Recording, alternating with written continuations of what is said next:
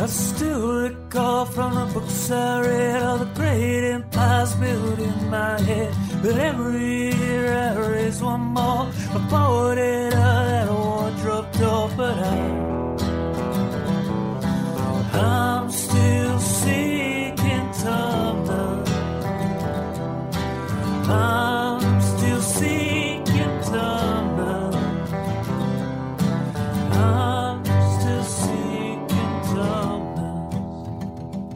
Hello and welcome to another dystopian episode of Seeking Tumnus, the podcast where we defy the wearying effects of time and feast on modern young adult fiction. On alternate episodes, we get down and boogie, step back in time to the books we loved as young rapscallions. My name is Laurie, and I'm joined by my fellow hosts, she who knows what's going on when I say je mets mon pantalon. Brie? Je mets mon pull. There's a bizarre ritual there. Oh, gosh. I was about to say, as soon as you introduce one of the boys, why don't you ever introduce me first? But you just did. Well, it's all coming together. I'm super impressed. It is. It's the best one ever. You're just pandering now. Keith, I find Miss Roth very attractive, but don't want to seem reductive. Row. Ferme la bouche.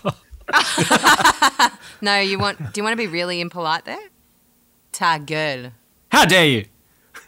Is that Dothraki? What? Sorry? Never mind. And the suspiciously soggy Patrick Moon. To the king, casse-toi.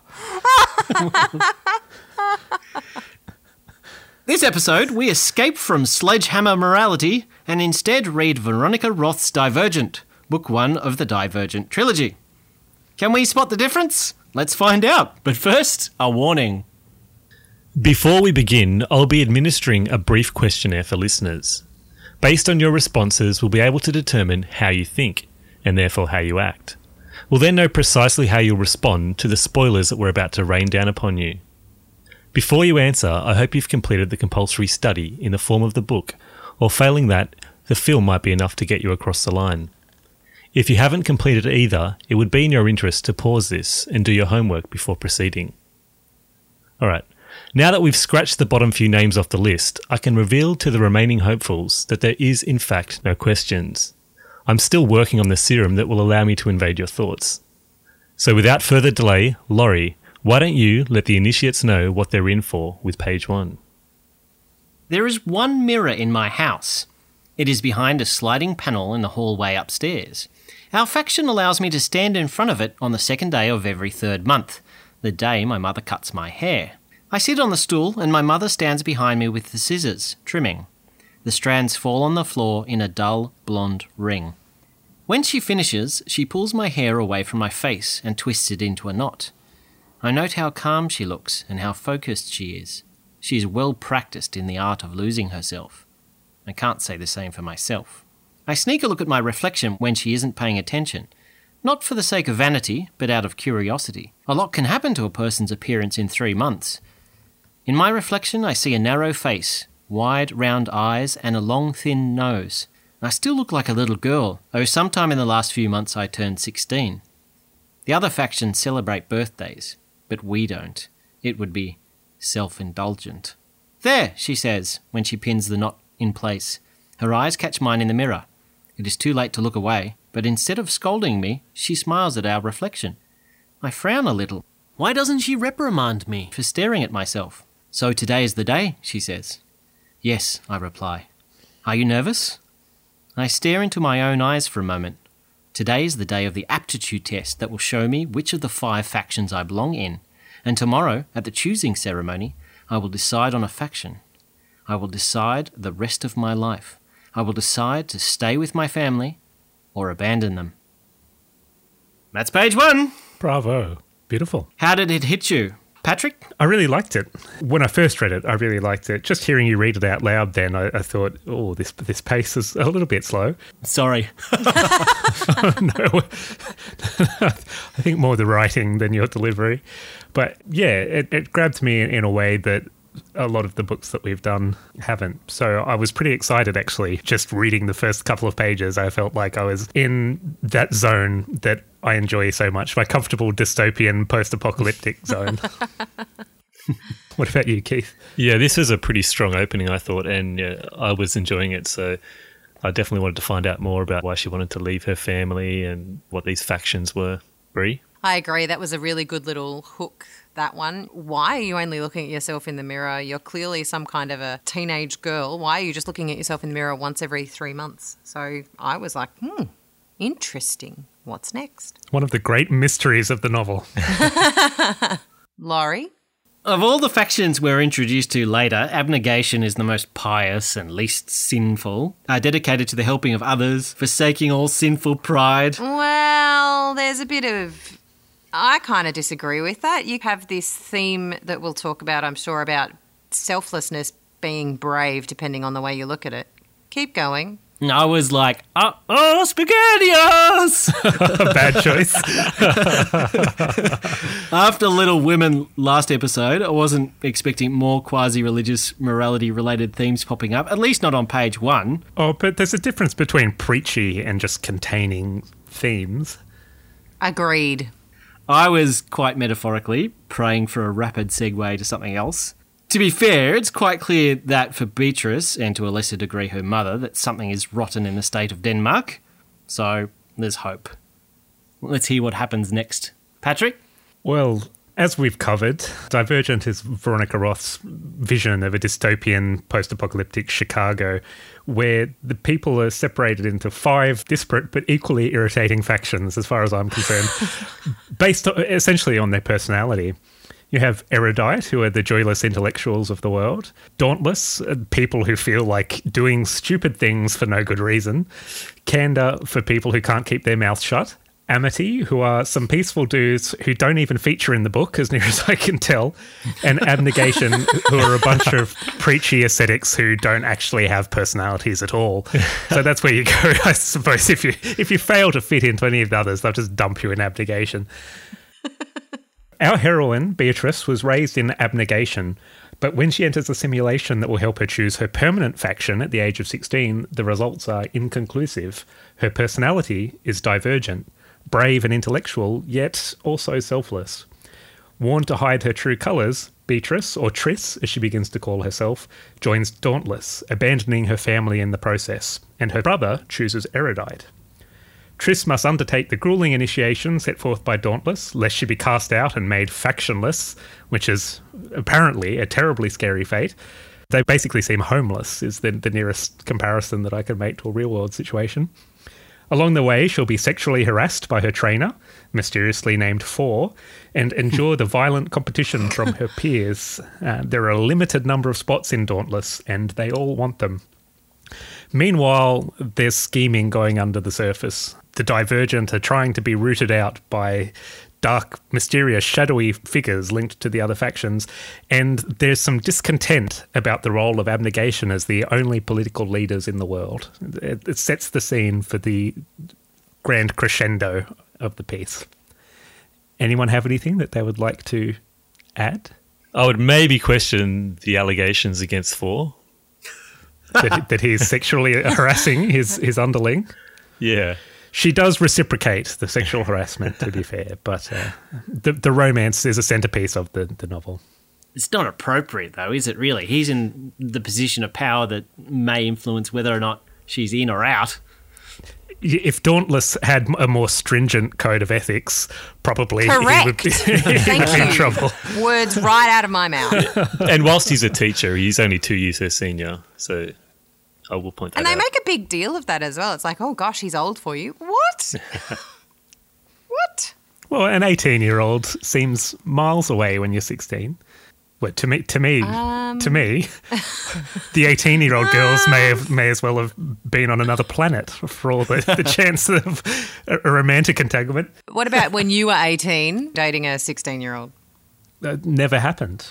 Okay, I was the 16-year-old. Yeah, I was waiting for that. It's perfectly fine. I was practically in abnegation at that point, so... Dauntless, whatever. Why did you choose it, Keith? So, through no particular individual fault, we've deviated rather heavily from the young adult category of book of late. I think the last one we did was The Fault in Our Stars, and that was back in May. So, with this selection, I wanted not only to get us back to our stated intention, but I also wanted to read something that we've had success with in the past. That's post-apocalyptic dystopian sci-fi that doesn't include mazes. And I'm making a habit of doing this incorrectly because, again, with this one, I'd seen the movie but hadn't read the book. In that watch, I did enjoy the premise and aspects of the movie, but I thought the execution was a little lacking. If I didn't know better, Keith, I'd say you're more a movie watcher than a book reader. Do you belong in the Seeking Tumnus faction? That's called parenthood. I will defend Keith on that. It takes longer to read a book than it does to watch the movie. Knowing it was based on a book, I was pretty certain that the book would be superior to the movie, and I'd heard some rumblings from other people as well that it was a pretty good book, so that was why I chose it. And the last little reason, only a small reason, but this selection totally evens me out on Bree's closely watched authorial gender imbalance scales of justice. So we are equal, Keith, you and I. Yes. So why don't you tell us what you thought about it?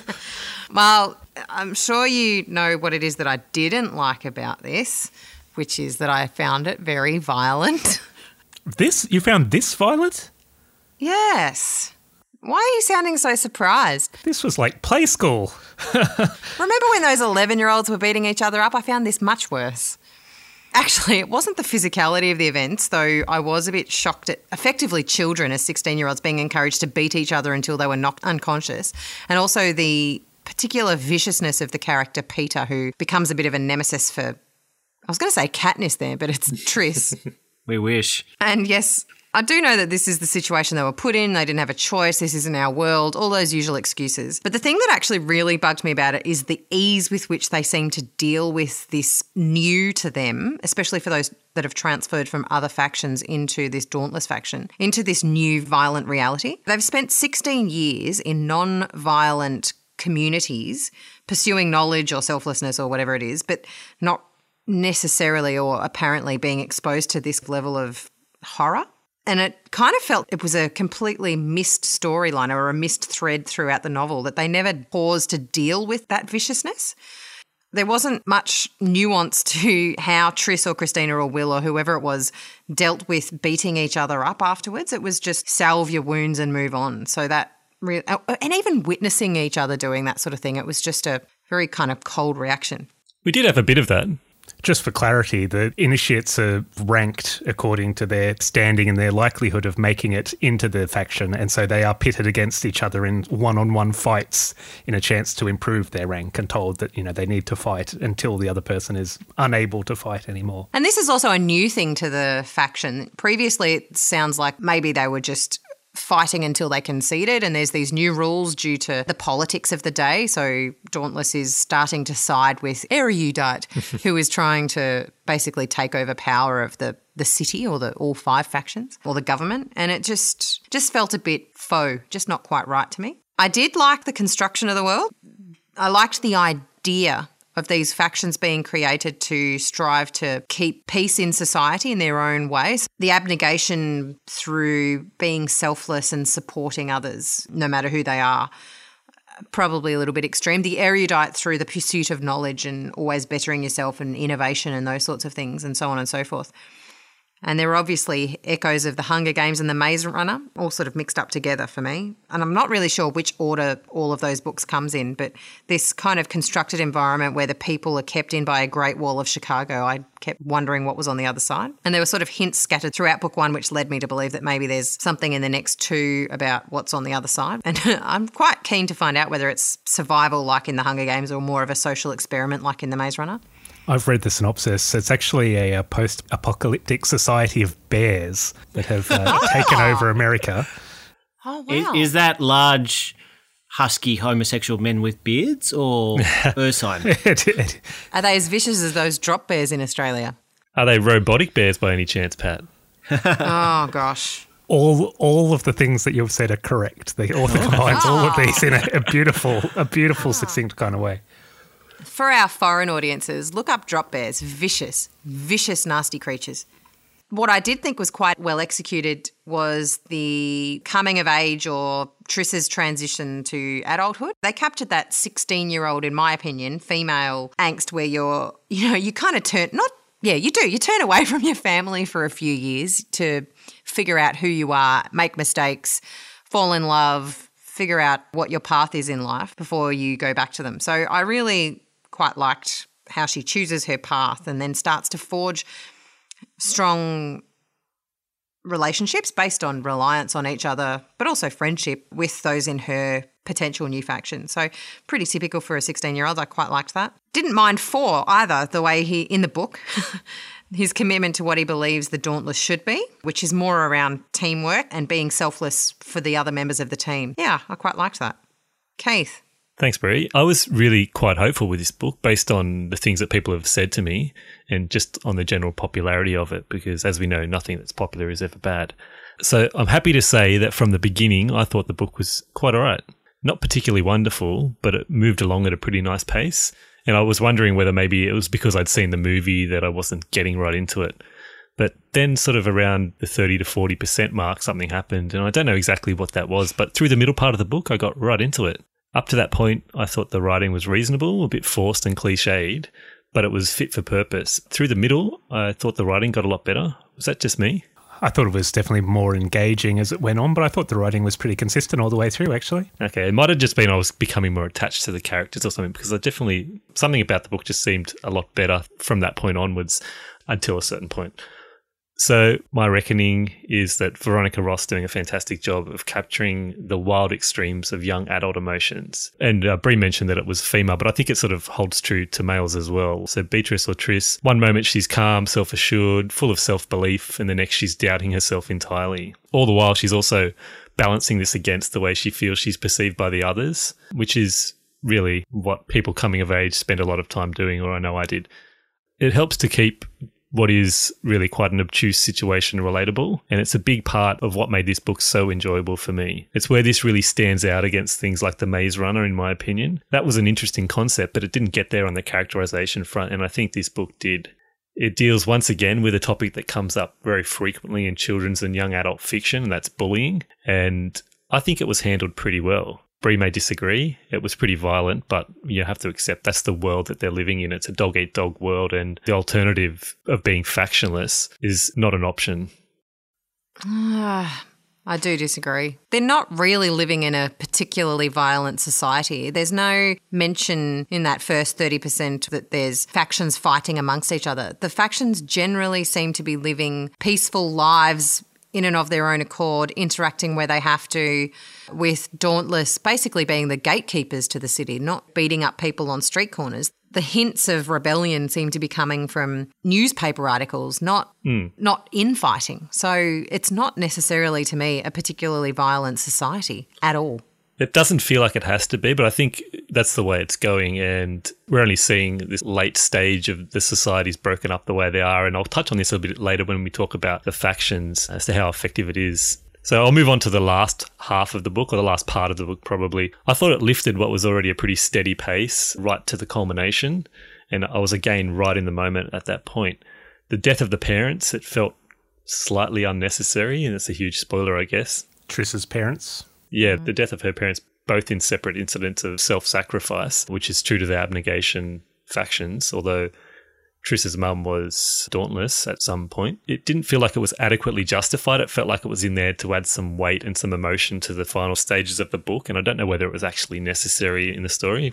The ending itself was a bit of a letdown, mainly because it wasn't really an ending. It was just an opening for the next book. But on the whole, I really, really enjoyed this book. It was fun and easy to read, and I got into the head of Triss, and I enjoyed the characters. Yeah, I liked it. Laurie, what did you think?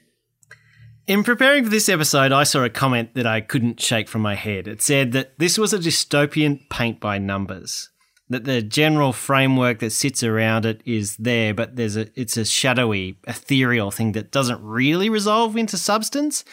It's dystopia light. The fallen world outside their walls, which is never explained at all, is not a crushingly overwhelming thing. There's occasional mention from the power-playing erudite of food shortages, but those concerns seem to be more centred around them seeking luxury or improvement of their circumstances rather than the actual resolution of some crisis. There's no failing power call that results in power rations, no crumbling walls that threaten to let noxious gas, noxious gas. Stop it. I told you it's bears, Laurie. There's no... Oh my God. There's no crumbling walls that threaten to let robotic bears in. And people aren't living in horrid conditions due to some missing resource. And there isn't one oppressive government monitoring and dictating their every action through the inappropriate use of technology. Well, maybe the last one, eventually. But it's depressingly dystopia-ish. The contention in this book is the faction system, and it's just, in my opinion, a bit of a flop. How the system could have been conceived by the inhabitants of this universe, agreed upon, and implemented, it's just unfathomable. Anyone that doesn't fit one of those archetypes is either factionless, which is the minority in this book, or a divergent. Really? The factioned, even after generations of deliberate breeding, maybe, would almost certainly be outnumbered by the factionless. Like, nature is chaos. I don't know how they conceive that this system would ever be stable. It's a bit of a nature versus nurture question, maybe. I don't think it'll ever stick. I think there'll always be outliers, and I think eventually those outliers would, unless you prevent the factionless from breeding, maybe? What happens in book 2? Any idea in book 2, anyone? Not spoiling it, but just... I'll sit back down again. Yes. I don't think Roth really does a good job of selling the premise of the factions, of giving it like solid and believable reasons for their emergence. But she doesn't try to either. Yeah, but sometimes less is more, but I think in this case more would have been more. Lastly, what is Dauntless's purpose? Protection and police type activities? What are they protecting against? Because there is not a violent society, right? The factionless. But we don't hear of them being overly violent. If this is answered in later books, I understand that fans who are listening might be shouting at their podcasting device, but I really wanted to sink my teeth into the flesh now. The characters only occasionally wonder what's out beyond those farms outside the walls, and only half-heartedly answer, well, you don't want to know, something terrible, but we don't know. I really fucking want to know. Yeah, the world building here was pretty low, but the characterization wasn't. But go on. I almost wondered if it was an M. Night Shyamalama Ding Dong story and whether they're all just pottering around on a dinky little cult farm in rural Utah or something. I banged on. I didn't hate it, but there was so much room for plot improvement and world building. If the factions had been given a realistic and solid backstory, if the world outside was something beyond an unexplained grey threat, then I probably would have enjoyed it a lot more. I loved Triss being different, of her being able to escape the Matrix, so to speak, during the tests, but she's just not enough. I think go read The Hunger Games, enjoy it more.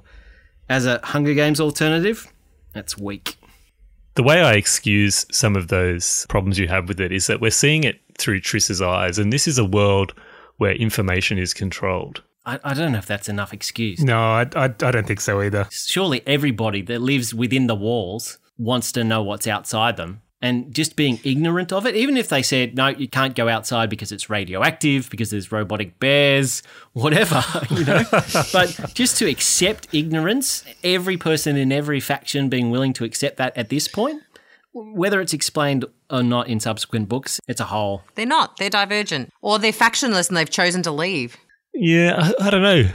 You're telling people to read The Hunger Games, which is where the controlling powers have decided to throw children from factions into a battleground to kill each other, and that's somehow more believable. Yeah, but the backstory for that is revealed. The whole reason for having these dystopian societies is that you can basically scratch everything we know and start from the beginning and do it however the hell you want. And I think she's certainly done that here and hasn't justified it or done much world building along the way. But it's the characters. It's always the characters. I support you on that, Keith, because Laurie himself has actually said that to us all on many occasions, that you don't have to apply reason and logic of our own society to this. It can be anything you want it to be. Dare to dream, kids. Patrick? I think you both have equally valid points, to be fair. I liked the characters a lot and I liked the story. It was essentially the Hunger Games with a sorting hat, which, I mean, how can you go wrong? So I liked that aspect of it, but definitely there were some gaping holes as far as the world building was concerned and whatnot. But I almost felt like Roth went a little bit too far towards the grand scope towards the end of the book. I was actually really settling into just the idea of the faction system, just the idea of being initiated into the faction system. And I liked that a lot. I liked the ritualistic stuff. I was enjoying some of the back and forth between Triss and Four, the romance that's developing there. And then when Roth tried to blow it all up a little bit and have the grand third act that expands the scope to the other factions and to the infighting and to catastrophe on a huge scale, I just checked out a little bit because I was loving the minutiae so much. So my problem is almost the opposite, I suppose. I was like, I don't care what's on the other side of the wall. Why do we have to do this? Why can't we just stay in the Dauntless headquarters and tell an interesting story about a girl who's going through this initiation process? Because that was the good part for me. Everything was well written, solid plot, but just the hugest niggle that I had every time a gun was mentioned, Roth wrote it like she has only heard guns mentioned in stories and has never actually seen one or knows what one actually does. All of this talk of, like, he puts his finger on the trigger and clicks a bullet into the chamber. Like, what are you even talking about? Like, do you understand the devices that you're describing? She opens the chamber to count the bullets. So I can tell you, lady, there's going to be one. There's going to be one in there because that's... Anyway, that was frustrating. I didn't pick up on any of that, didn't think twice, just went with it. Oh, it drove me batty. Well done, Veronica. Yeah, even in the final showdown, there was that, the clicking the bullet into the chamber. What does that even mean? Yeah, I don't know. It's kind of like the chick before the boom, I think. Yeah, but she describes it like someone's about to shoot you and they're squeezing the trigger, and at that point you hear the bullet clicking like anyway. Yeah. I was asking the same questions, yeah. But ultimately, it was a fun ride, and that's the most that I can really ask from these books, given that when she sits down at her typewriter and she says, I'm going to write a book, and imagines her audience, she is certainly not envisaging me. This is not the face that pops into her mind when she thinks of how these books are going to float off the shelves. And so if she can... Erudite, pardon me. If she can engage me to half the extent that she did, then she's done a spectacular job. So, yeah, thumbs up. Yeah, there was a lot of words spent on the romance and that sort of thing, and even still, that didn't bother me anywhere near as much as it did in something like Twilight. I liked that bit. I really liked that. Yeah. I enjoyed it too. I thought it was well done. There was definitely some of that same imbalanced power dynamic that we're used to from things like Twilight and find so problematic in Twilight. Not quite so bad. No, it wasn't anywhere near as extreme, and it was kind of an enjoyable ride. And I quite liked Four. I thought for once he was a reasonably sort of likable male love interest that wasn't entirely damaged and damaging. Well, that's the thing. I think she actually managed to hold him back a little bit. She wasn't giving in to her head might be telling her one thing, her body might be telling her another, but she was staying true to herself, and he respected that. My body's saying... Sorry. You've just ruined my point. I think I made your point. No. I illustrated it perfectly. He respected that, and I liked that.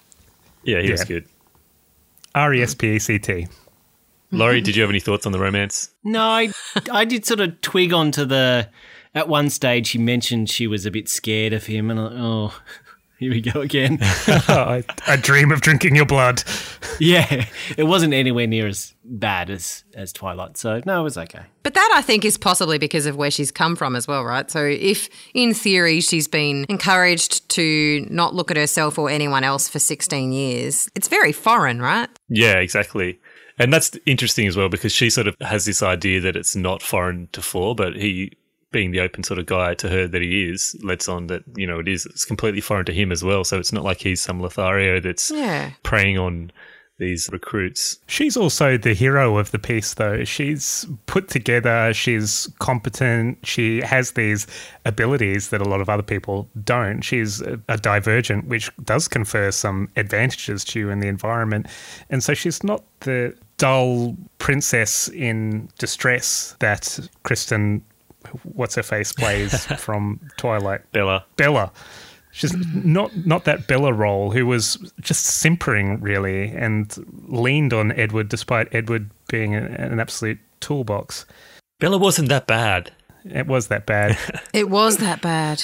I think that element of empowerment on her part made it much more palatable for me as well. She held her own. She was an equal partner despite the imbalance in their positions technically as the trainee. What did you think about her being a little bit too empowered? She did have an element of Mary Sue about her. Yeah, but the solution to her standing out and being too good and annoying her peers and raising the eyebrows of her trainers and superiors was just act a bit shit. You'll be okay. Yeah. Well, act a bit scared. To me, that was about longevity. And in the climate that they were in, you know, they're hearing these rumblings. There's a hint of rebellion. Who knows what's going on outside? There's a time to be brave and there is a time to be a bit self-protecting. You got to know when to hold them. Yeah. That is a terrible, terrible song. Come on, Kenny, kick in. You got to know when to hold. Yes, there he is. Know when to fold her. Thank you. Know when to walk away. I got the chorus. Know when to run. I'm hanging up. This is I think she actually did put herself in danger by some of the things she did. In the very first simulation, she came out of it and Thor told her, you were really damn quick and you need to be not so good at this because people are going to ask questions about why you are so good at what's going on here. And she proceeds to go through these simulations repeatedly after her 3-minute time in the first simulation when she's told to just slow it the hell down. And then they give the final results at the end of all the tests they do, and her average result is something like 2 minutes, something seconds. And you're like, well, you didn't slow it down at all. Yeah. You didn't change anything. You got an explicit warning and you said, well, fuck it. Like, it was silly. She did need to pull her head in, but we can chalk that up to being a teenager. Yeah, that's right. Exactly right. That's what I was about to say. I think part of that made it more believable that she knew in her head what she had to do, but she just couldn't bring herself to do it on several occasions. It wasn't just when she was under. Who wants to lose? Nobody wants to lose. She didn't have to lose. She just needed to slow down in her winning. Yeah. The movie handles it a bit better. Yeah. In terms of her reactions to keeping herself on the lowdown. Do you want to move on to the movie? Yeah, why not? First off, who watched it recently? Me. I watched it 2 years ago on a plane, and then I rewatched about half of it, a bit more than half of it today. Were you surprised by how long it was? It was pretty long, yeah. I almost fell off my chair. Like, I was like, oh, we finished. And yet there was another hour to go. Well, the book wasn't short either, but it didn't really introduce anything new in the movie. And it cut a bit out, but yeah, it was quite a long movie. Patrick, did you watch it? I have not seen the film. Okay, all right. Keith, we'll start with you. What did you think? So first we'll talk about Triss. I thought she was a believable Triss in the movie, but she was nothing like the Triss in the book. Right. She didn't have the same fragilities that I saw in Beatrice. She didn't look sick enough, did she? Oh, wait, wrong book. Whatever that was. The Fault in Our Stars. Yes. Yeah, I did like her though. Oh, is she the same actress? Yeah. And her brother, the one that she made out with in the other movie, was the same actor as well. Yeah, that's a bit weird, isn't it? All right. I wouldn't have picked her just looking at... I haven't seen either of the films. I've only seen the cover of Fault in Our Stars. I definitely wouldn't have picked her for Triss. Yeah, it wasn't a close match to what I had imagined. And She did a better job in this, though. yeah, she was pretty good. I liked her in it, but it wasn't the Triss from the book. She also looked too old, and she was. And that's okay, though, because 4 looked way too old. So No, didn't he? He looked 30. yeah, he was 30. That's why he looked 30. When I was 16, I was dating an 18-year-old that looked just like that. I thought you were going to say a 30-year-old. You've got issues. When you're 16, you probably think he looked like that. But yeah, the movie was okay. It wasn't great. When I first saw it, I was on the plane flying one way and I missed the end of it because we landed, and I watched the end of it flying back, and I thought there was a whole big part to come, and there wasn't. So there was like this 5-minute bit, which is basically the spoiler for the next movie, which exists in the book as well, and that was really disappointing. So it let me down at the end, and I didn't watch the end here again, but yeah, that was a bit of a downer for a movie to end on such an open premise. Guys that watched the whole thing, do you agree? I didn't hate the movie. If we're talking about LITE, easy to watch, light movie, fun, it was fine. Light and easy. Yeah, basically. Sometimes I just want to pick a movie, go and sit down in a theatre with my girlfriends and watch fluff so that I don't have to think and I don't have to worry about any serious decisions or life or work or family or whatever. Sometimes you just want to zone out. And for me, that's what this is. You could sit down with a thing of popcorn, a little bit of eye candy, reasonable storyline. The acting isn't amazing. It's quite dark. There's a couple of fun moments where she's ziplining through the middle of the city that I'm like, I would love that. I would love to have a go at that. Yeah, I liked it. Yeah, that was cool, the zipline. Although the break was a bit, that was introduced for the movie as opposed to drop off and be caught by your peers in the book. Yes. But that was a nice scene. Tris isn't perfect. She isn't a Jennifer Lawrence who's got that, in my opinion, much more charisma. And Jennifer Lawrence, I think, probably owns that character. But she does a good job. She's believable. She is brave. She is nuanced. At the end where she throws this knife, she really throws herself into a couple of things. Laurie? Yeah, I think if I'd been a big fan of the book, there probably would have been a few moments in the movie that I wouldn't have liked, but because it was the opposite, I actually quite enjoyed the movie a bit more. There's a few lines at the end from, what's the name of the erudite leader? I can't recall. Janine. Yeah, Janine. Yeah, where Janine's explaining why they have to overthrow the government, and it's just short and sharp, but it explained in 1 or 2 sentences what they didn't explain in the book very well. So I quite enjoyed that part of it. Yeah, it was okay. It wasn't brilliant, but it was shorter than the book and therefore less painful. Ouch. Oh. They dumbed down the violence in the movie quite a lot as well. Oh, that's true. I think they open it up for a younger audience than maybe had read the book. You'd have to. Yeah. It was pretty graphic. Like that scene in the book where the guy gets stabbed in the eye, like that's brutal. Oh, that was gone, yeah. What was the other thing that we commented on, Brie? Oh, I know. During the test, the final test where she has to face her fears, in the book, she's scared of becoming intimate with 4 just because she's nervous and she's 16 and she hasn't been in that situation before. But in the movie, he gets a bit rapey. Yeah. I didn't like that. No. What was the point? As if how is that like a fear given the kind of person he is? It just doesn't feel right. Anything else about the movie? Nope. How about we talk about Keith's interesting topic of Penises. What faction are you? Oh, factions. Yes. Basically, I just want to ask you guys, which faction do you most identify with? Yay! I'll just do a quick reminder of the different factions. We've got Abnegation, they're known as the Selfless. We've got Amity, the Peaceful. Candor, the Honest. Dauntless, the Brave and Dumb. And Erudite, the Intelligent. So who wants to go first? I think it would be more fun if we label each other. Yeah, that might be fun. There may be some fallout. Dear, oh dear. Bree, you put your hand up there for some comments? I think I already called Pat erudite earlier in this episode under a cough in case you missed that. Very intelligent. You seek knowledge. You come across as a curious. I was wondering what was going to come out then. You never want to hear someone be like, you come across as a prat. I'd be equally happy in Amity. But given that we've never actually met in person, perhaps in reality it's very different. Well, I wait till the doors of the trains close before I try and jump on once they start moving away from the platform. Okay, so you're not dauntless. You agree with me there. Yeah, erudite or amity, maybe. Erudite in aspiration, at least, anyway. And once you hit the ice, you're dauntless. That's true. I think Keith's got a bit of candour. I agree. I like that about you, Keith. Thanks. I always know where I stand. That's nice. Only with people I know that I can get away with it. And Laurie.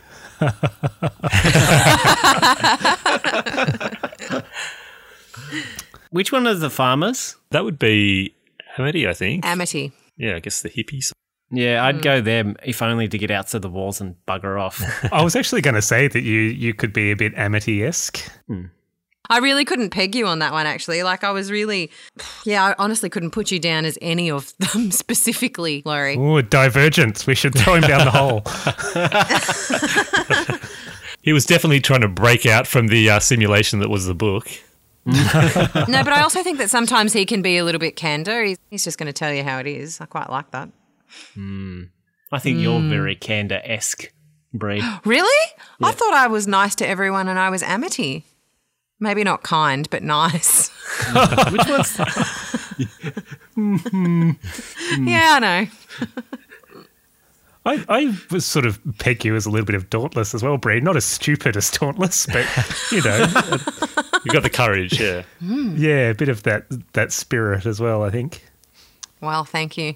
You do have like 14 face piercings, so... So many tattoos. What did you think of the whole faction idea? I mean, it's so flawed, it's ridiculous, but anything to say about it?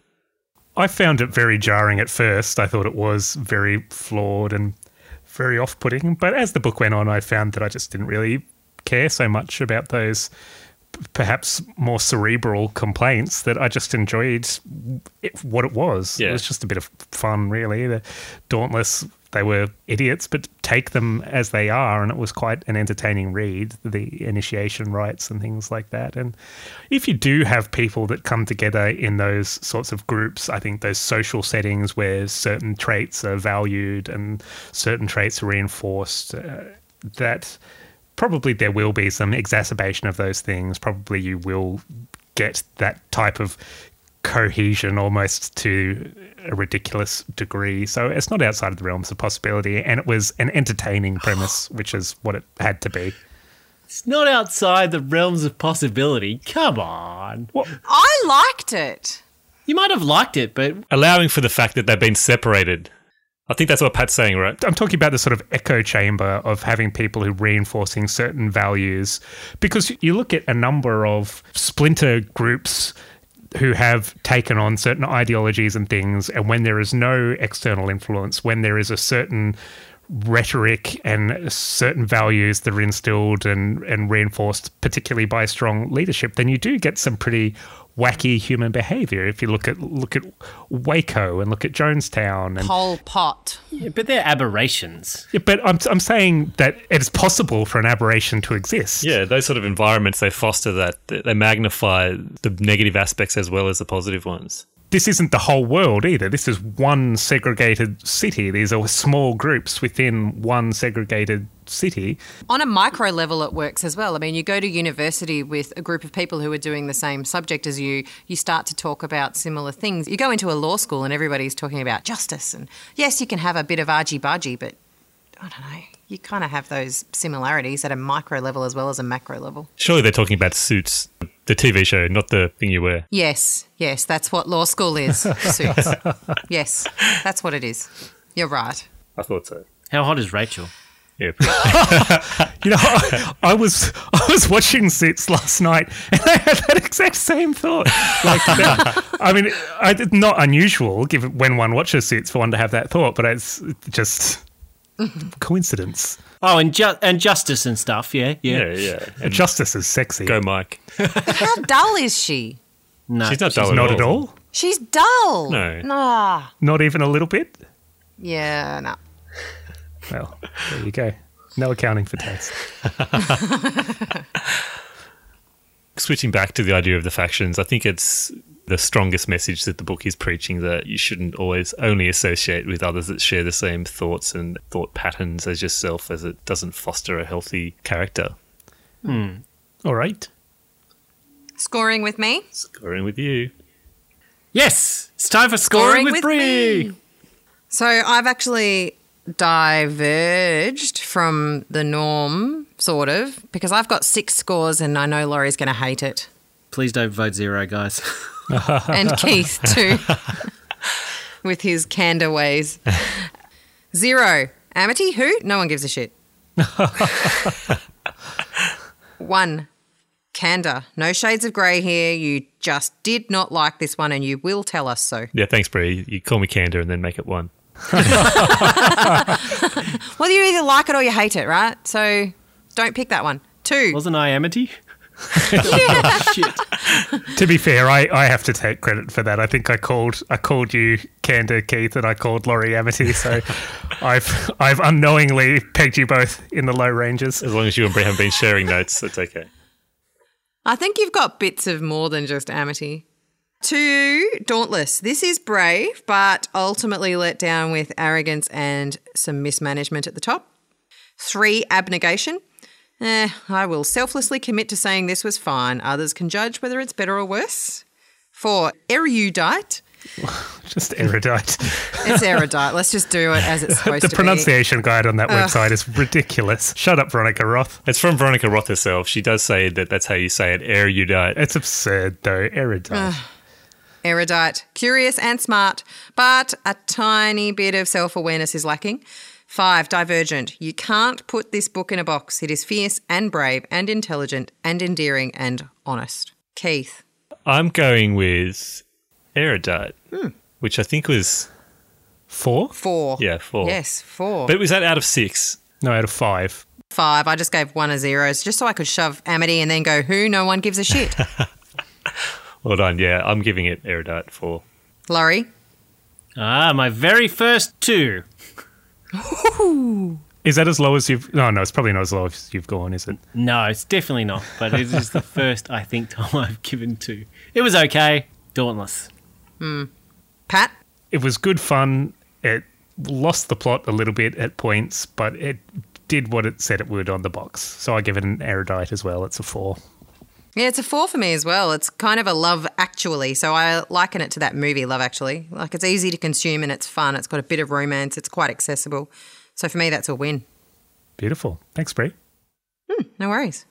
What's next, Laurie? Next episode, Britain is on the brink of war, and an abused little Willie is evacuated from Deptford to the countryside. In Michelle Megorian's Goodnight, Mr. Tom. Does Willie meet a kind older man in a strange new place that makes him forget his troubles? Will that man have goat legs and or Turkish delight? Tune in and find out. I don't understand. Goat legs, Turkish delight. Come on. C.S. Lewis. Come on. Oh, right. Certainly not every diet. Shout out to Daydream86 and EmmettOC_ on Twitter for their entertaining feedback. At Seeking Tumnus if you'd like to chip in your opinion on Twitter, or find us on Facebook. Also, a thanks to Andrew for pointing out that yes, Smeagol was in fact a hobbit. I claimed he was hobbit-like, but not actually a hobbit in one of our previous episodes. But it turns out he was a stoor, which is one of the 3 hobbit subspecies, which is the broadest, heaviest, and closest to resembling men. Important stuff. I stand corrected. Oh, God, are we getting corrective feedback now? I'm going to need to vet everything I say. Yep, I'm very worried. No, this encourages feedback. It's great. Until next episode, if you're stuck behind a massive wall and beyond it there's no sign of skinless 60-foot flesh-eating giants on the other side, then head to the end of the tracks, scale that wall, leave the sheeple behind, and keep reading. Mechanical bears. Mechanical bears! Scratch my robo beard. I still recall from the books I read all the great empires built in my head. But every year I raise one more. I bought it out that wardrobe door.